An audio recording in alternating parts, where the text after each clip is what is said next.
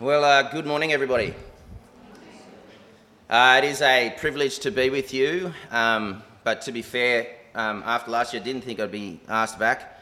So be more vocal to Ian if you don't want me back next year.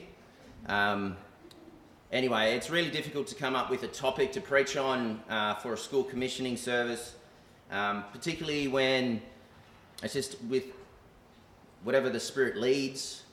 So that just got me thinking about the Holy Spirit. So that's kind of where my head went. And I want to draw your attention to a passage in Zechariah chapter 4. So if you can open up your Bibles to Zechariah chapter 4, that's where I'm going to be drawing most of my points from. But before I do that, I just want to pray. So why don't you pray with me? Heavenly Father, thank you for this day. Thank you for an opportunity to meet together from a variety of different churches.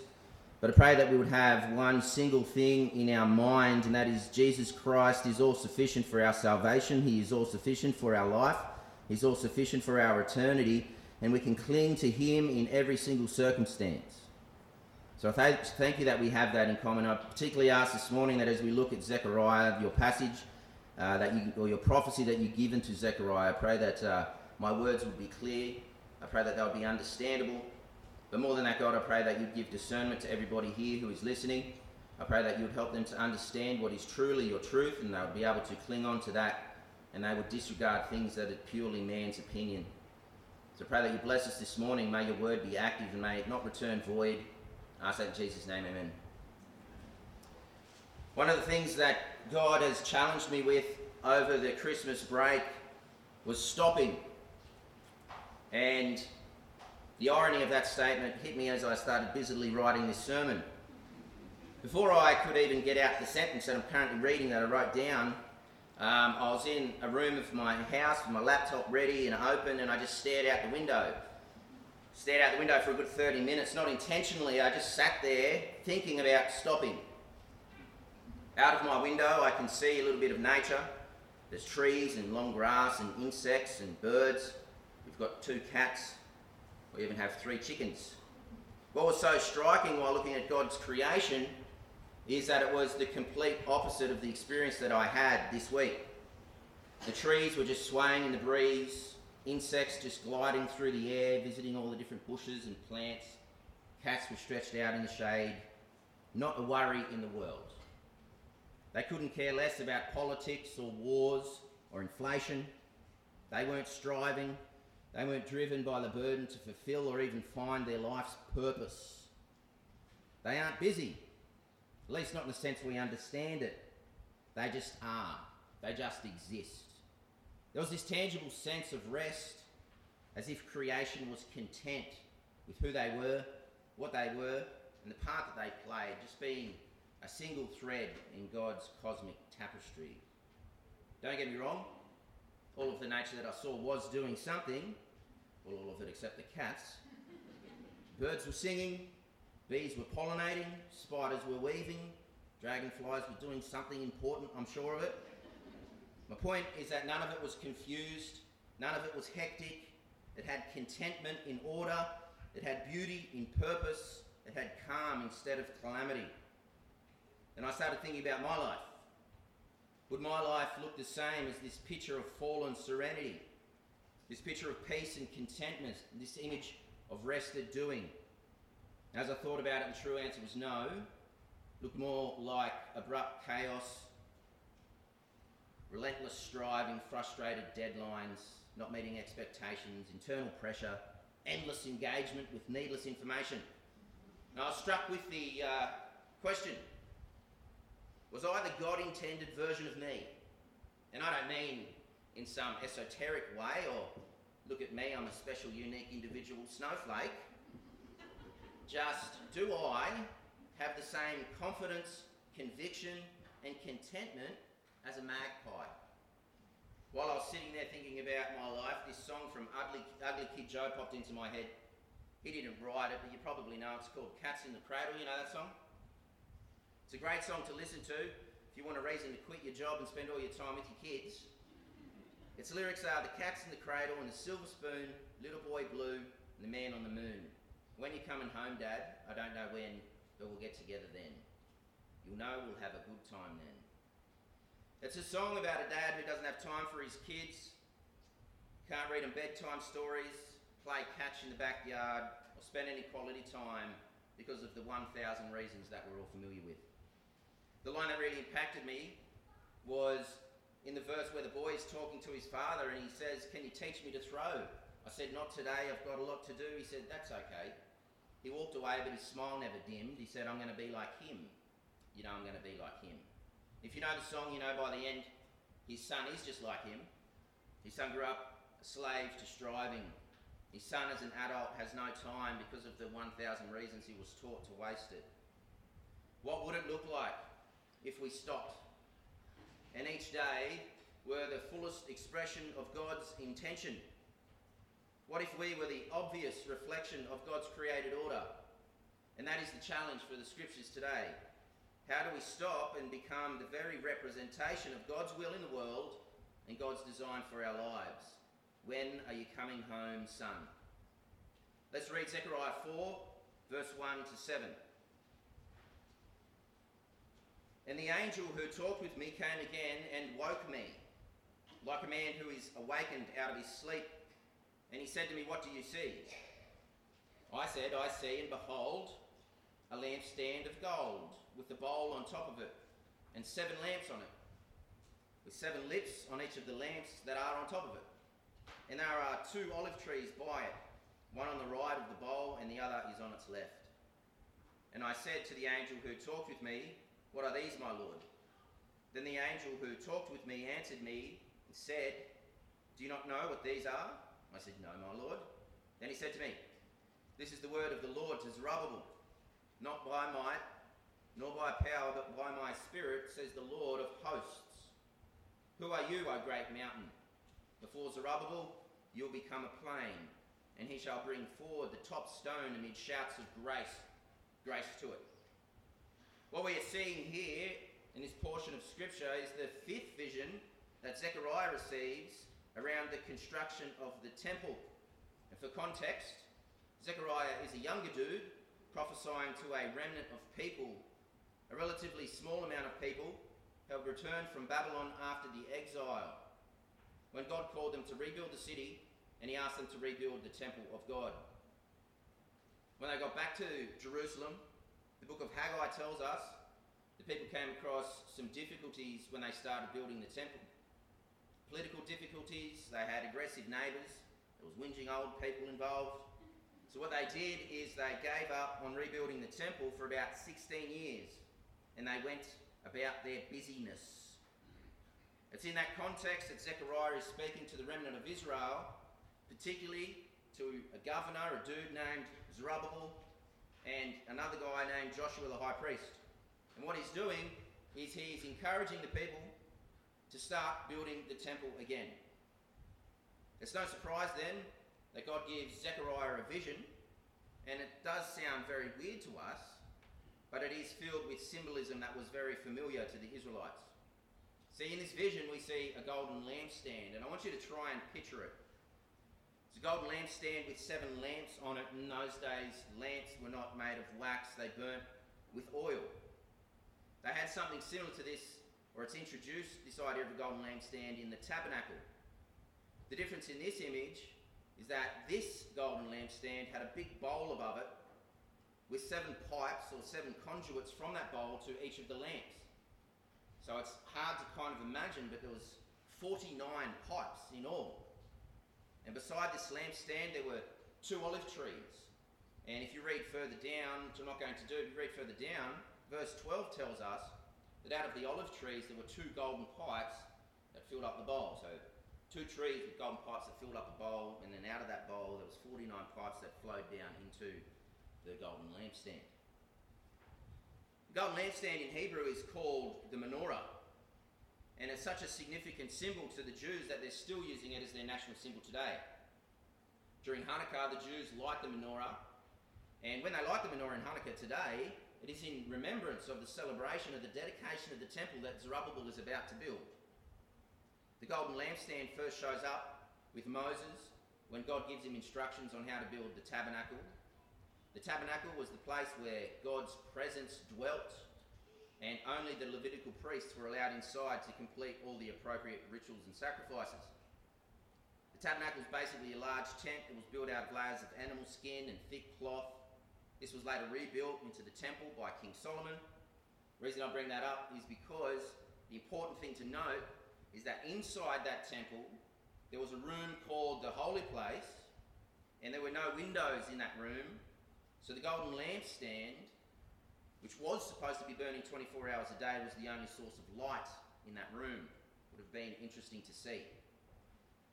So what does the golden lampstand represent? It's clearly symbolic of something. Is it symbolic of the presence of God?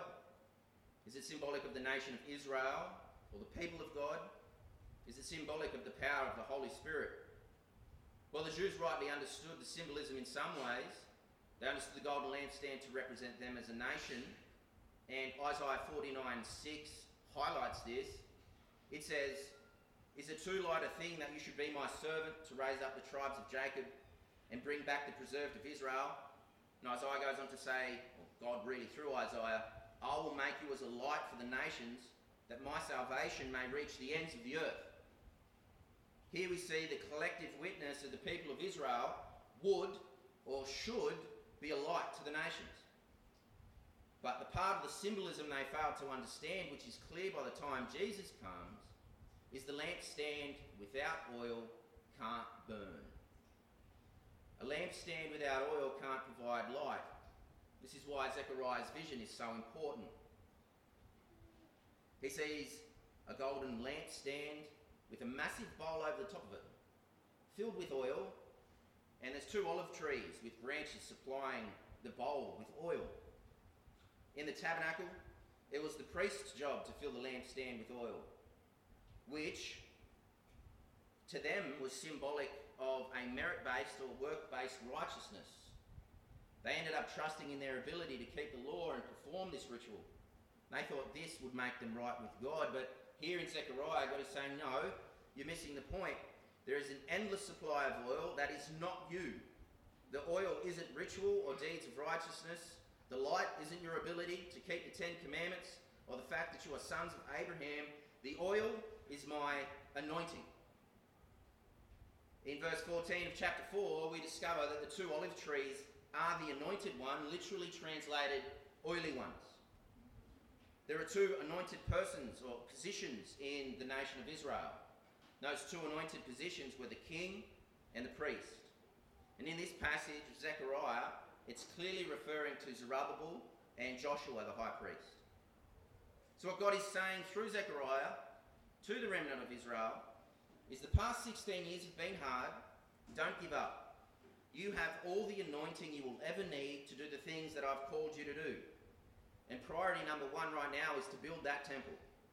The people of Israel were supposed to be the light of salvation to the world.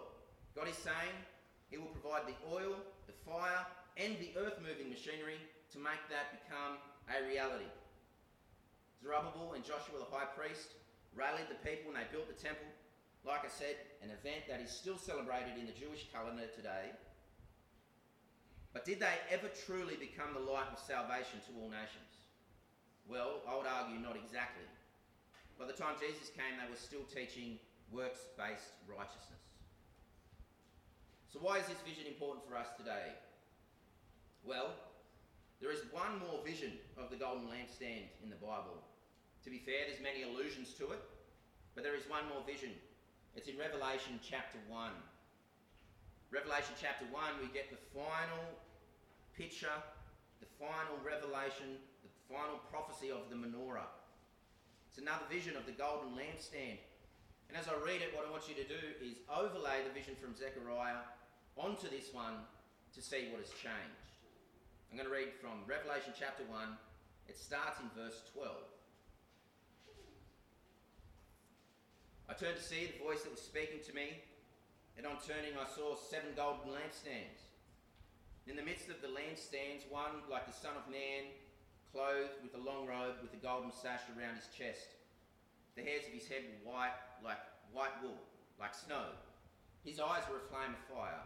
His feet were like burnished bronze, refined in a furnace. And his voice was like the roar of many waters.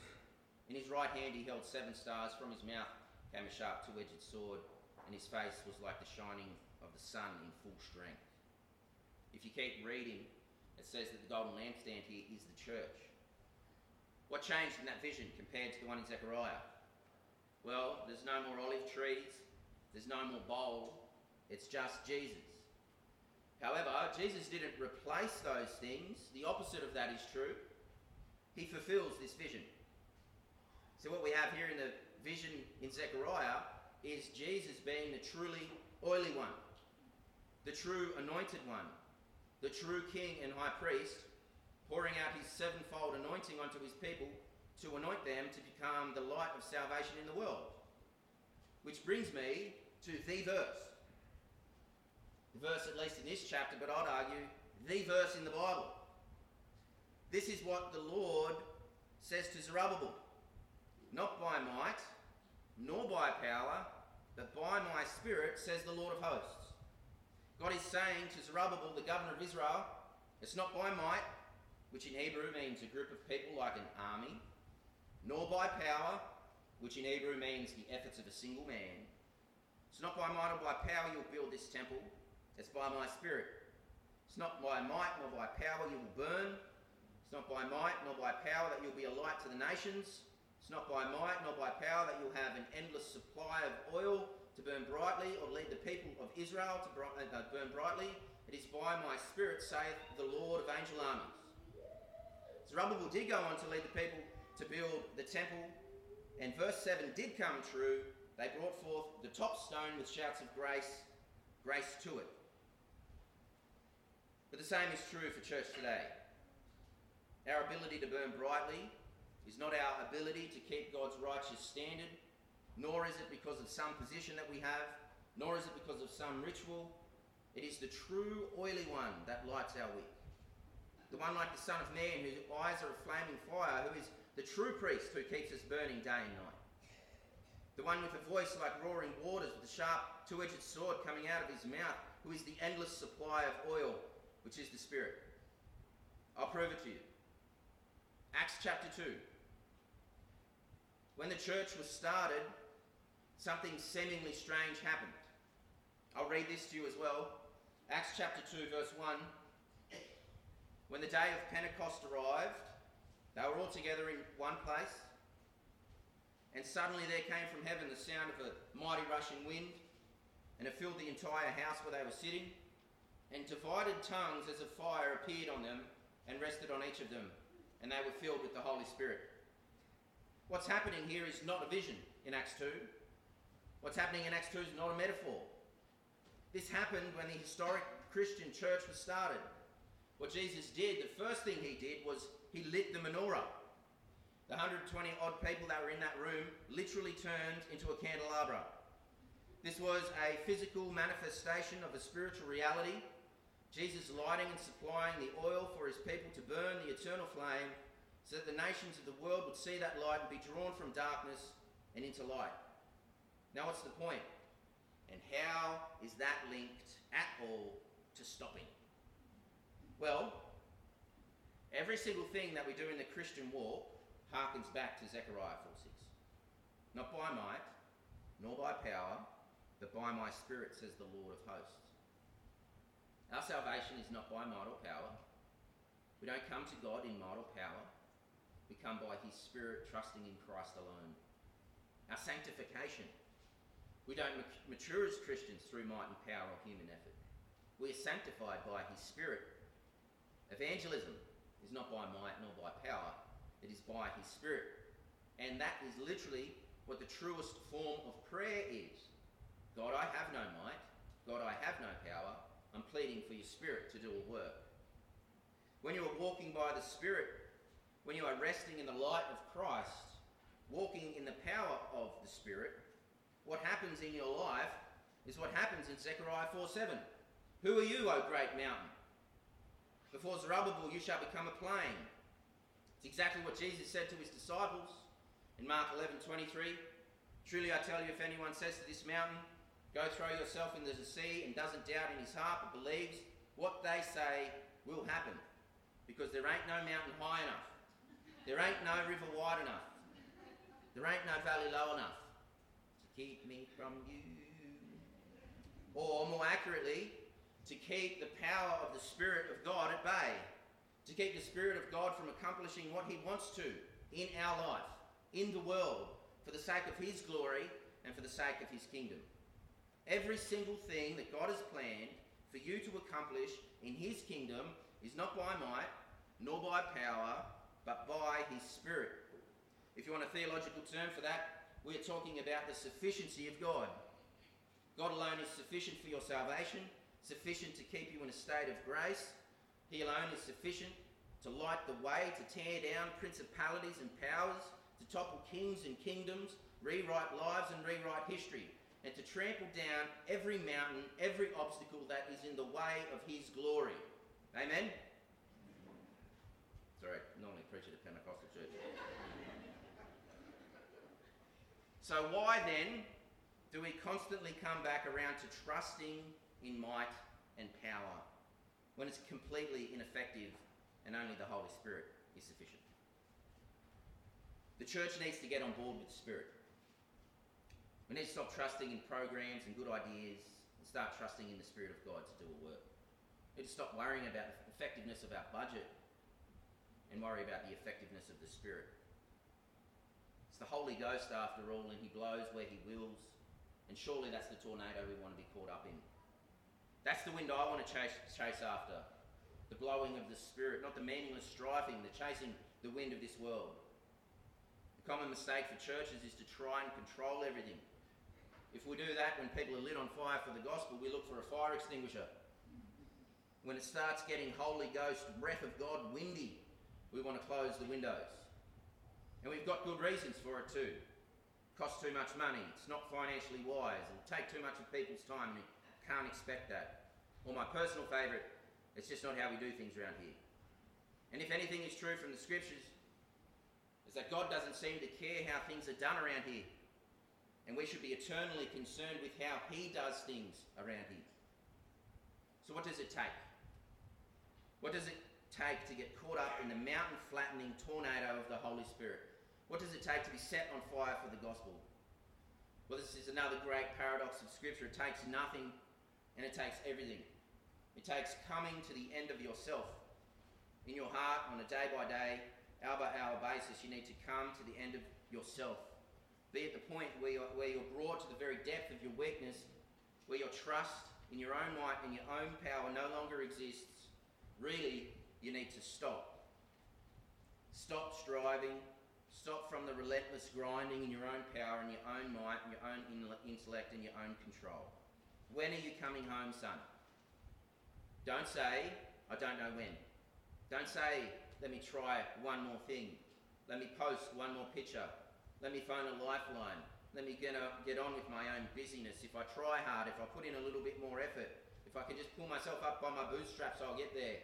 We can play tomorrow, Dad. Dad, I'll call you when the kids aren't sick and I'm not busy at work and I don't have issues. I'll call you when I finally stop juggling all the concerns of this life.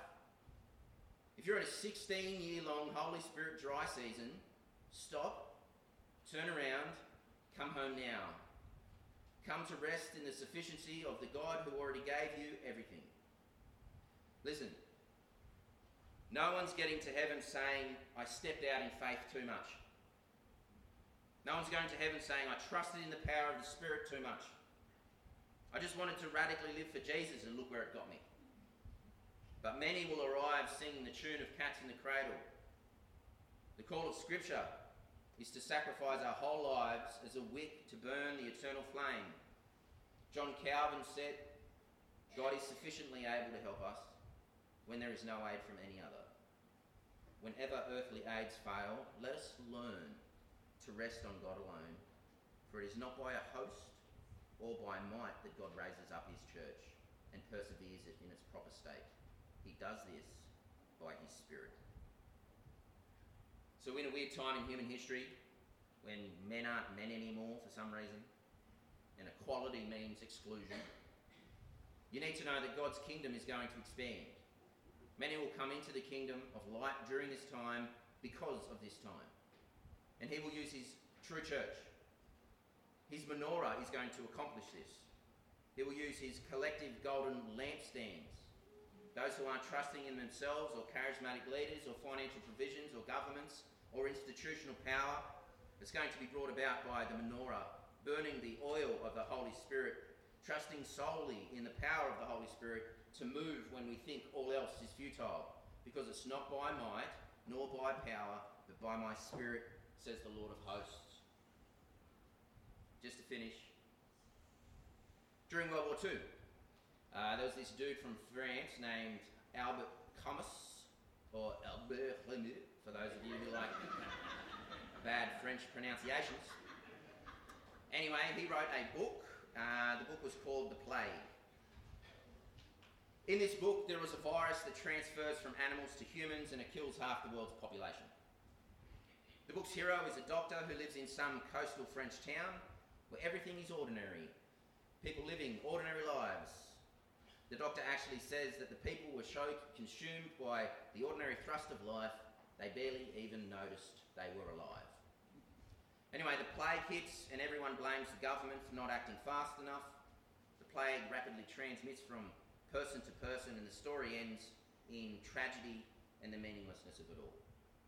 One character basically suggests that the plague is a thing of the past.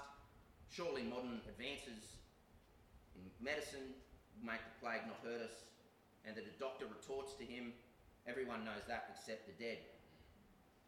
The book is probably a metaphor for the plague of the Nazis during the war, but Camus states that he's showing how our lives are fundamentally on the edge of what he calls the absurd. After seeing a child die of the plague in the hospital, he realises that suffering is not controlled by God. It is meted out randomly, without meaning, without purpose, because in his mind, all of life is simply absurd. He wrote that during the Nazi occupation during World War II in a town called Les Chambon. But something else was happening in that town during the war. A group of Christians had set up a system to rescue Jewish refugees from certain death. During the war, this group of Christians at Les Chambon helped thousands of Jews flee the death camps and gas chambers. They saved more Jews than the total population of the town. Albert Camus was right. The system that he was a part of was simply absurd. But the salvific work of Jesus leaves us with hope that this world is not all we see. This world doesn't offer all we need. But we can shine the light of Christ, and shine that not by might, nor by power, but by his Spirit. So when you're coming home, son, let's pray. Dear Heavenly Father, thank you that your Bible, your word, your living and active word constantly reminds us what you have done for us. And in short, that is everything. I pray that the encouragement from today would be to solely trust in you.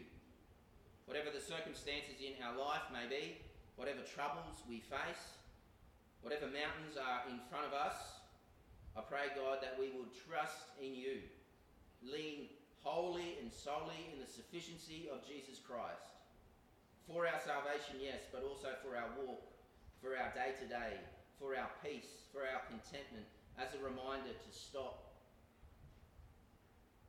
We want to build your kingdom. We'd love the Christian school to have a kingdom-building legacy. And God, I pray that we will trust in your Spirit and the work of your Spirit to get that accomplished. I pray these things in Jesus' name. Amen.